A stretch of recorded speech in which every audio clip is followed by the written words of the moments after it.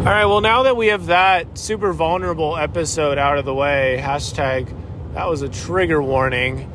Yeah, like, repentance is really for the past, because the Lord is so swallowed up in what's to come. That's 100% all the time. I think of, like, the prodigal son's dad when he had spent all this time hanging out and probably spending time by the window wondering, like, is this the day? Is this the day? Or my son comes back.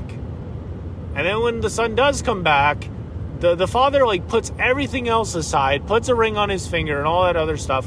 And I've certainly had moments like that.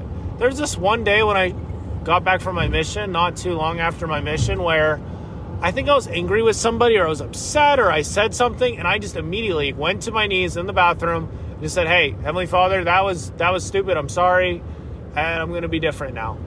And I just felt like I felt this immense love and this immense peace and this immense strength that probably was definitely one of my more powerful experiences with repentance. And I was like, it's so simple. But that's the thing, is like, it's how quickly are you turning to Him? That's how quickly you're going to get power. Like, renewed power and direction and stuff. I've been getting so many priesthood blessings over the last little bit, and a lot of it is for direction and help. And to a certain degree, I think it's to help heal me, make me stronger, for what's coming up next. Heal my mind, heal my soul, heal my heart, heal all that stuff. And so it's nice, it's interesting, because, like, repentance is taking care of what's already happened. Like, the past is a sunk cost. Like, we can't do anything about that, There's the thought of companies like, yeah, let's get upset about that we didn't make this happen or whatever. It's like, well, that's a sunk cost. That's time we lost. That's marketing we didn't do. And so we have what we have to work with. That's what we have to work with. I mean, it's crazy so many ways we can think about this. But, like, once the brain has had some kind of infraction of freedom or something, it's just going to be different. I've talked to some people that have suffered from being abused in their homes, or even just tiny little things, and it affects you. It does affect you. There is so much power to get help with that, though, and to forgive, and to, like, it's really, really hard, and that is not something that I am certainly ready to do if that had happened to me. But, like, the Lord can give us strength to forgive. There's a really, really, really cool song from the Living Scriptures of Peter speaking and singing, and he says, how to forgive, I don't know. How can I let this anger go? How many times be still and turn away? Here in these hands I want to fight. Here in my heart I want what is right.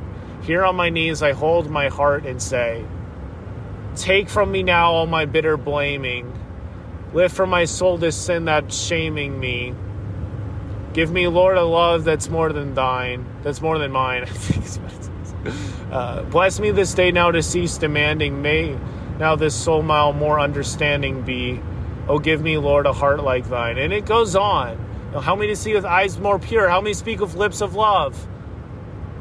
And it's beautiful. It's such a beautiful song. And I listened to it so much before I went on my mission.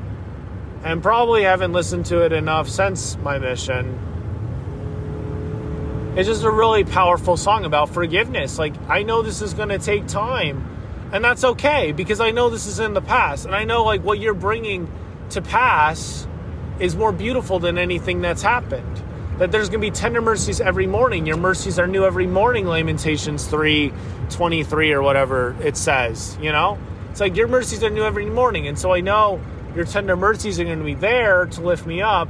And so I can trust in that, and it's going to be fine. It's going to be beautiful. It's going to be great. I do need to be patient, though. I need to be patient when I feel guilt or when I feel sorrow, or, that's part of the repentance process, is you feel this immense guilt. It happened with Corey Anson for sure. It happened with other people that needed to let go of a lot of sins, like Alma. I had all these sins and cried out to the Lord, and he was filled with joy as exceeding was his pain. That was an important part of the repentance process, was the pain. But when the Lord has definitely helped you see, now you see how I see this, how extremely painful this was for me, and how extremely painful this was for you, even though I took most of it, all of it already, and you just experienced a piece of it. It's insane. But it's beautiful how he helps us let that all go. He does. Repentance is for the past. It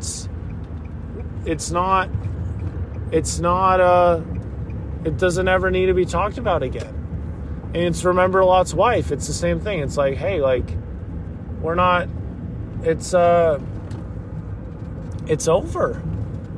It's over. I think that it's so beautiful in movies and stuff when it's like this happened, this turmoil or this struggle, and now the person is safe. Now it's over. But it's like, yes, you're safe and sound, but it's the same thing as the parable of the lost sheep. Like, yes, you're in the fold, but don't be careful. Be careful. Don't be careful. Obviously be careful, but be careful because you don't want to wander off again. And you certainly don't want to get looped into a similar thing, a similar struggle under a different brand, under a different wolf in sheep's clothing, can look very different for a lot of different things. And yet it's the same sin. It's the same sin. I mean, gambling is a good example. There's all kinds of different ways to gamble these days. And obviously I don't gamble. And I met a guy on my mission that gambled a lot. And I was like, he was really well off too. It just was a little confusing. And I don't think he won very much of his money from gambling. He lost a ton of money, but he just enjoyed doing it. Probably for the dopamine, probably for a lot of reasons. And it just obviously made no sense. It obviously makes no sense to me. But we could go on and on about this. What I wanted to end with is Doctrine and Covenants 58, 2-4, right? Like how you cannot behold with your natural eyes the design of your God concerning those things which will come hereafter, and the glory which shall follow after much tribulation. For after much tribulation come the blessings. And that's what I'm seeing. I mean, it's Mosiah 2:41. Like, blessed and happy is the state of those who keep the commandments of God. You just stay in the state. You don't leave the state. You just stay focused and patient and learn. And yeah, so it's really humbling, but that's what that scripture says. Like, you can't see it right now, but the design of your God is taking all this into account. So yeah, repentance is for the past. Go and talk to your bishop.